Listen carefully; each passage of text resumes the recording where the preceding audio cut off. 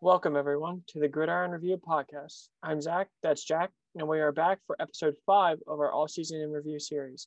Today, we are kicking off the NFC North with the Detroit Lions. They have a coach that seems to be becoming one of the best in the league. He seems like an insane motivator, and after his first full season, they have heavily invested in both the draft and free agency on both the offensive and the defensive side. But where do they end up for us this season? Find out now. Offensively, we start with the losses, and the only notable losses here are in the tight end room, Jordan Thomas and Hunter Bryant, and Tyrell Crosby on the offensive line.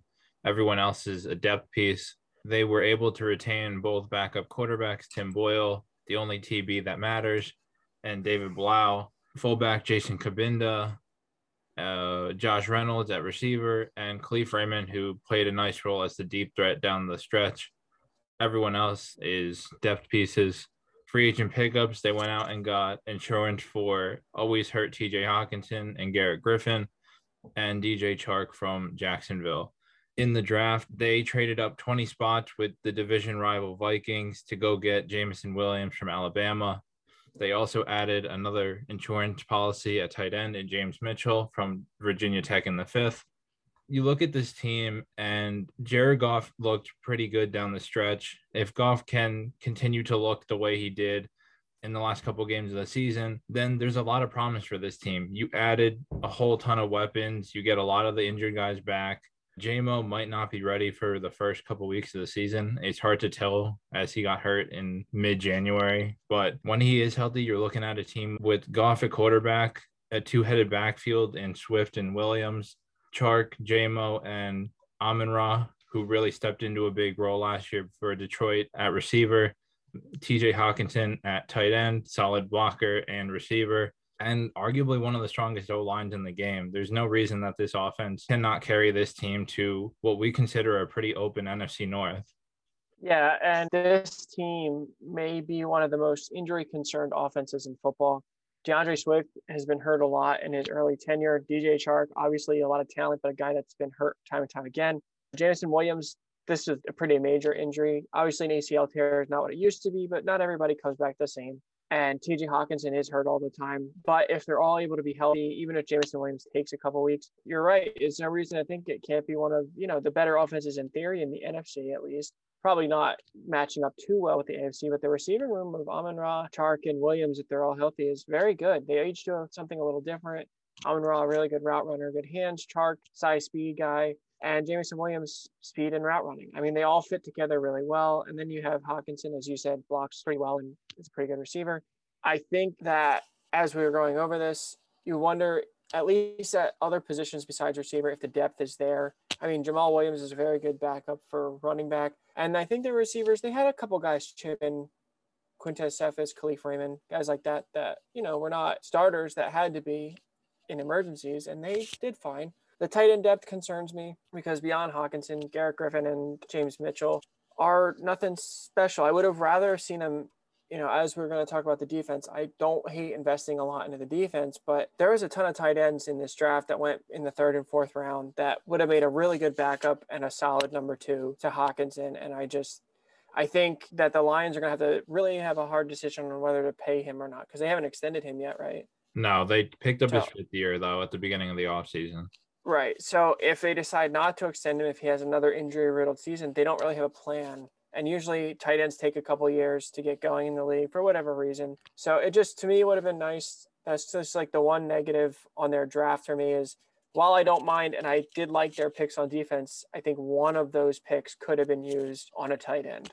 The O-line as well probably could have used some depth pieces behind their starters. Right. However, what they did invest in heavily in the draft is the defense.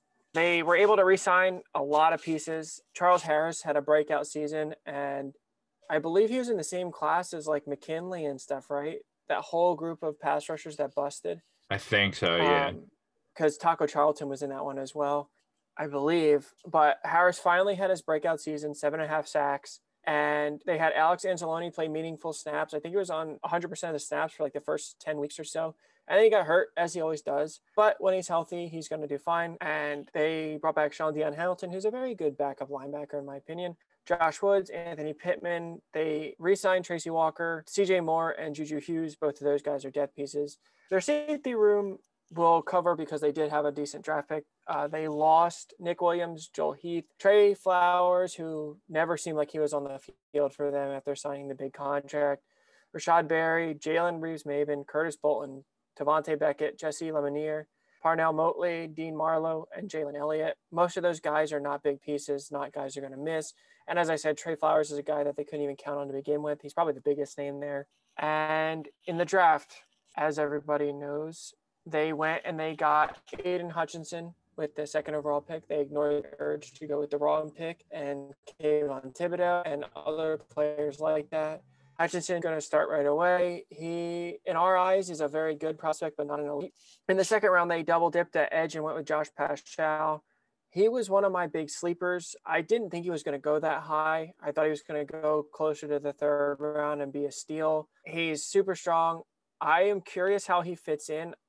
Part of me, as we've looked at their depth chart and stuff, wonders if they might have plans to kick him in as an undersized tackle, because this man can handle it. He's short, but he's got a ton of power behind him. In the third round, they went with Kirby Joseph.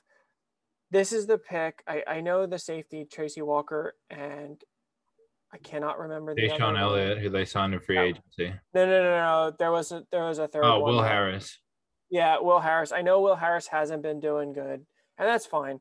But the Kirby Joseph pick, I think, was a fine pick. But that's the one in my head where I think a tight end or an offensive lineman would have been a better choice. However, if Joseph pushes for snaps right away, it's not a bad pick. One of my favorite picks of theirs was Malcolm Rodriguez in the 6th. He, in my opinion, was a steal. And I know Jack scouted him, so he'd have a better idea. But for a team whose linebackers still kind of are a question mark, they don't have heavy investments there. Rodriguez is a guy that should be one of the high-end backups right away. And if Anzalone gets hurt, he can probably fill in fine. And then they went with James Houston, another edge player, and Chase Lucas, a corner. For their free agent ads, they picked up John Kaminsky. Jack was telling me just a couple days ago off of waivers. He was a depth piece for Atlanta that filled in when they needed him to, and I expect him to have a similar role. Jarrad Davis, they reunite with, who has never been able to quite figure it out, but as a backup linebacker, he's an athletic freak who you can't argue is a really good backup. Natrez Patrick, Chris Board. They brought in Mike Hughes and Deshaun Elliott. So not a lot of big names, but Elliott should probably start right away. Mike Hughes would probably see some time in the secondary. I'm not sure how he fits in. Jack, you want to fill us in on that one?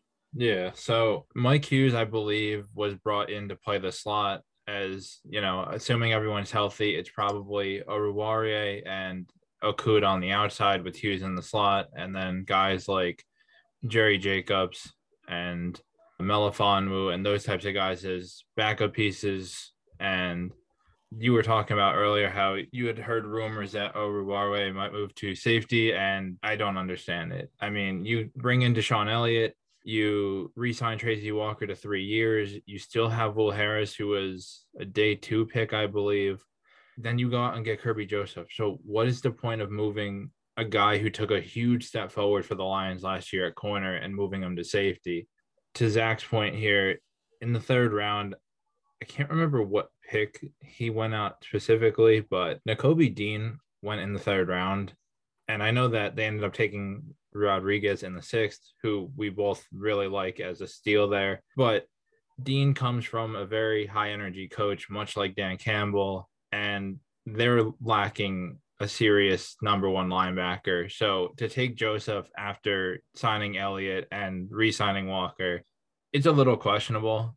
I tried to watch Kirby Joseph tape and I struggled to find him at times, and he's a 1-year starter. So it's possible that they have some sort of role in Detroit for him, but at the moment, I think he's just going to come off the bench when, someone inevitably gets hurt.